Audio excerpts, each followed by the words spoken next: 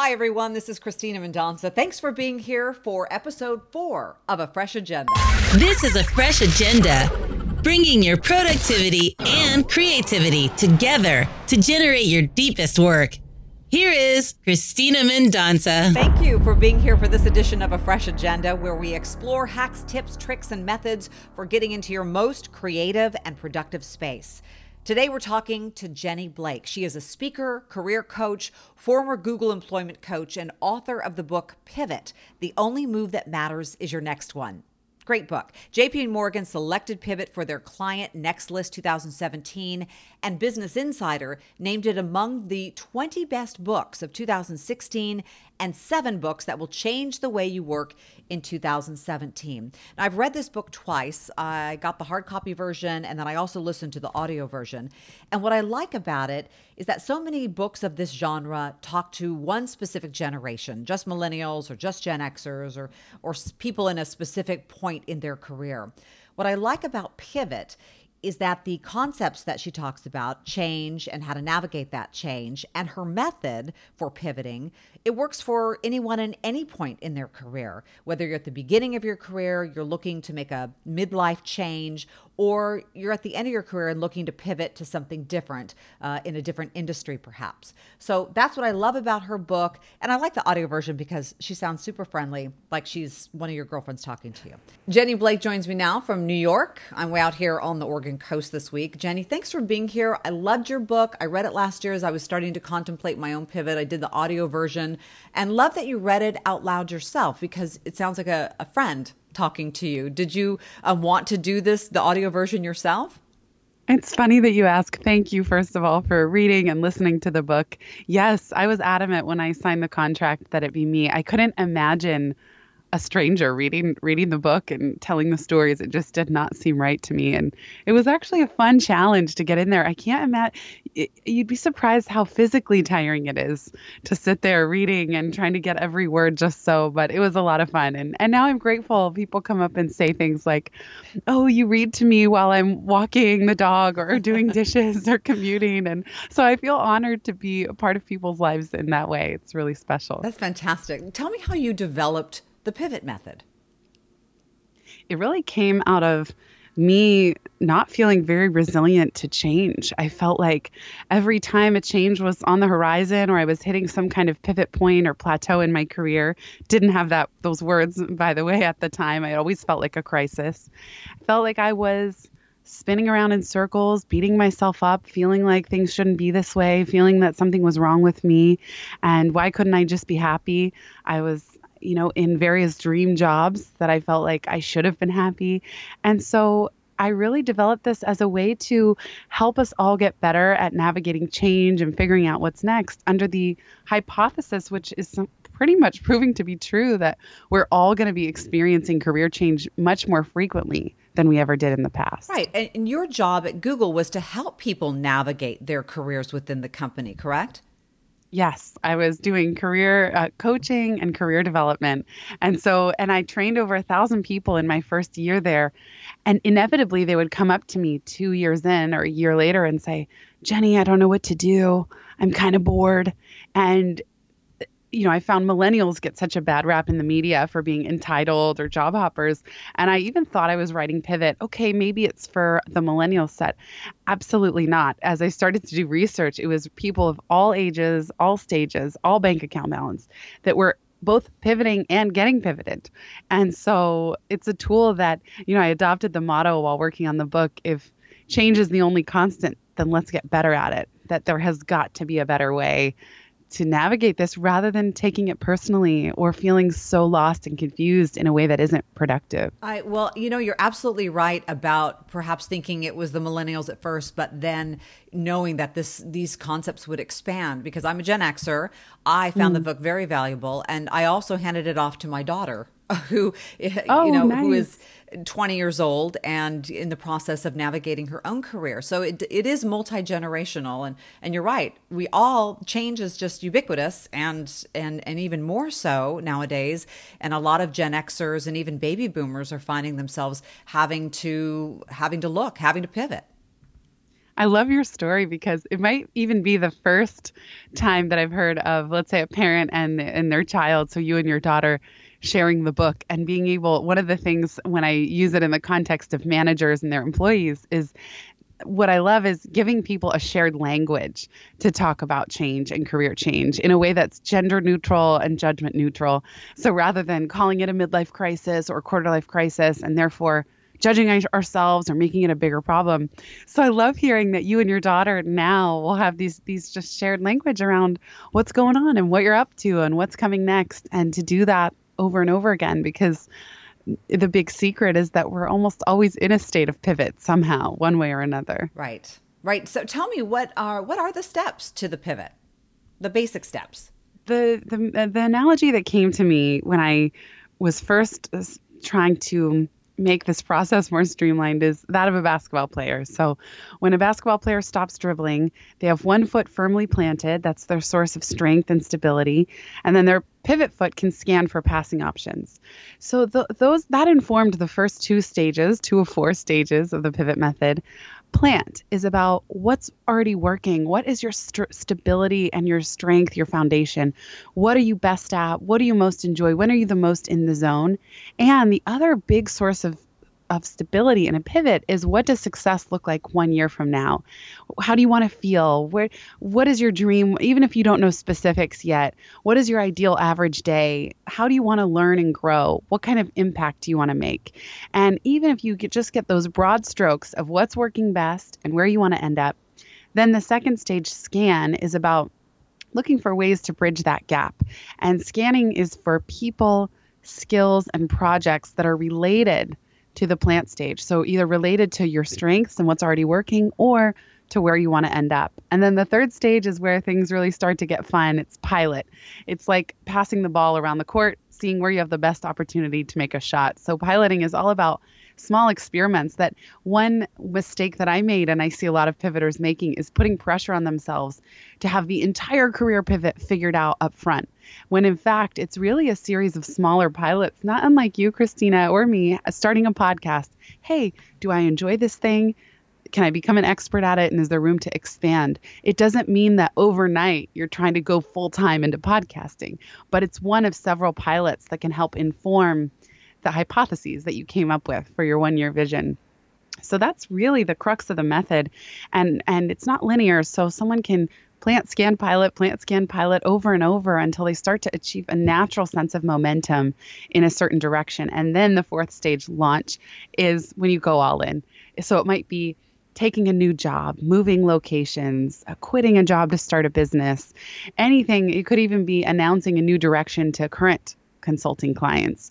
So launch is when you go all in. But by that point, you feel much more confident and there's little less risk involved, even if it can't be eliminated completely, because you followed the first few stages. This concept of piloting, one of the analogies in the book that I really love, my husband and I were discussing it at length, is the idea that all of us are like an out-of-the-box iPhone or cell phone. Yes. with the standard software in our education and the standard hardware, but then it's up to us to try to download the apps we need to survive. Exactly. That careers are not linear. We have this metaphor almost everyone has heard of, or at one time or another conceptualized their career as a ladder. Okay, I'm going to move up and up and up, and here's where I'm trying to go. All I've ever seen for myself and others is it puts so much pressure, and it feels like if you make one wrong move, you're going to fall off this ladder into oblivion. But if you think of your career like a smartphone, as you just described so beautifully, that it really is, each of us is unique, and our phone and those apps on our phone are unique. So it's not a question of whose apps are better than yours. It's, do the apps on your phone work for you? And apps can be anything you download, skills, experiences, classes. They're smaller, more modular career experiments that all add up to a whole functioning phone or career. One of the executives of my former company that I used to talk to was fascinated by the way big companies like Google hire, how they hire people, what they look for. What did you learn in your time at Google that you think made a valuable employee? Interestingly, one of the key traits that we would look for, one of the behavioral traits, was adaptability. And I say interestingly because now, having written Pivot, it's of course that the whole reason I wrote that book is to help us all be more agile and more adaptable in our lives. But at Google, it was very important because the company was reorging as much as they were orging. There was no org there. It was always in a state of flux. And so if someone was going to come into the company and have an expectation of certainty, or that things be the same, or that they have even full clarity on their job role, forget about it. They were never going to be happy. So adaptability was a big one. Someone who was, there's a quality that we would look for called googliness, which actually just meant, are you friendly and interesting? Are you an interesting person? Do you have hobbies outside of work, things that you enjoy? Are you friendly and collaborative? Are you a team player? And not even just in the kind of cheesy job searching sense, but really, are you willing to just roll up your sleeves and dig in and collaborate and build things with people? It was really that kind of environment. So those were some of the behavioral qualities that made a huge difference. I remember when I started there in 2006, and I was there as the company grew from 6,000 to 36,000 employees. And I remember there would be people who would make it through 4 months of interviews, tests, presentations, and they would get rejected by the executive review committee because they lacked a special quality. You know, that's really odd to say. It's really intangible, but it wasn't just about, oh, what's your GPA? It was, are you unique? Do you stand out? Are you really going to bring something special here? And are you kind? I mean, really, it's meant to be an environment of people who are smart and motivated, but also kind and just nice to each other. So I really do cherish the time that I spent there, and still work to them today, to this day. You talk a lot about fear in your book, overcoming it and facing it and fighting it as you work through the different stages. How does fear squelch creativity when it comes to trying to map out your professional life? Well, if we have too much fear, it tends to, exactly as you said, just squelch it. It feels like a chokehold on our creativity, because imagine if you have to make a decision by next week, otherwise you're not going to be able to pay your rent. It's a really tough way to think expansively and to go broad. And that's what the vision step is all about. It's about being creative, thinking if anything were possible, what would you do? Really tuning into your intuition. And so fear can get a grip on us, and it even changes our brain when there's a great book called Scarcity, where the authors talk about how when we're in a state of fear or acute stress, we do get tunnel vision towards solving that problem. And so on the other hand, it never worked for me to pretend that I didn't have fear. So always, if I tried to pretend that, I wasn't fearful and anxious and insecure, it just never worked. I wasn't one of those people. There's very kind of a masculine sense of advice in at least the personal development sphere sometimes about like, crush your fear, smash your fear, destroy your fear. And it never really works. So actually, I see my fear as a friend, and I don't need for it to go away. It's okay if it's there. Usually fear is just trying to protect us. So I find it more helpful to have a dialogue with my fear to say, oh, hey, cool, I see you. What's up? What's on your mind? You know, what are you trying to protect me from? In what ways are you trying to keep me safe? Okay, great.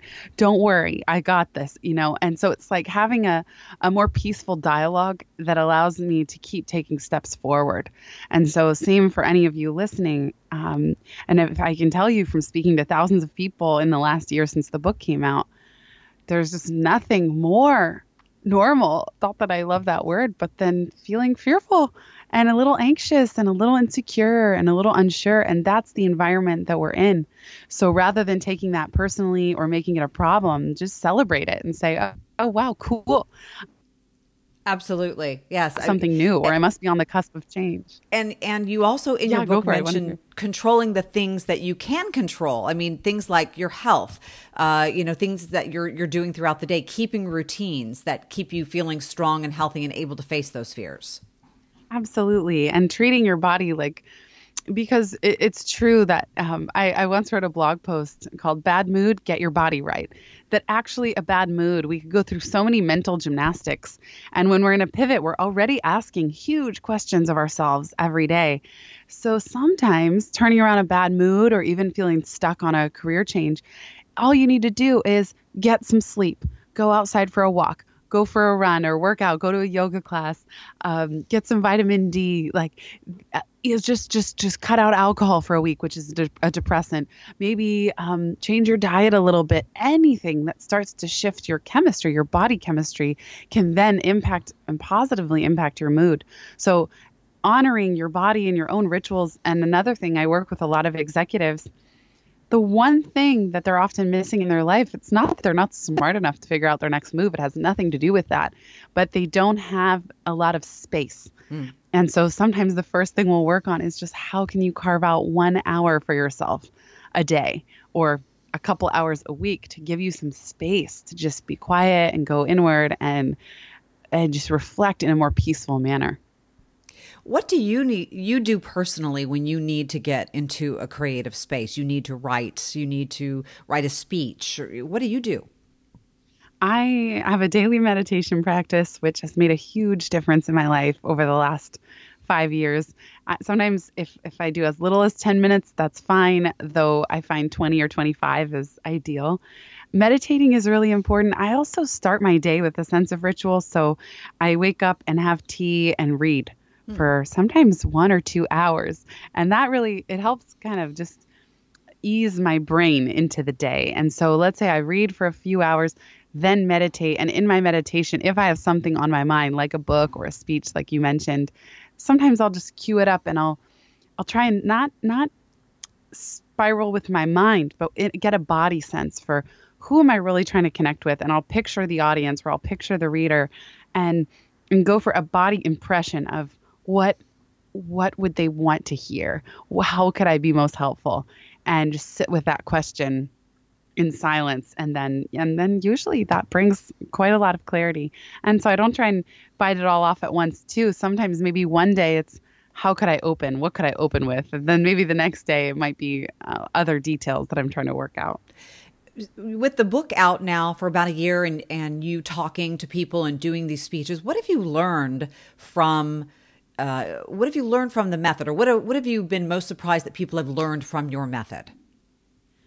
Well, one of my favorite things is when after a speech, someone will come up at a book signing and say, oh my gosh, I felt like a crazy person my whole life because I keep changing and everyone always thought I was nuts.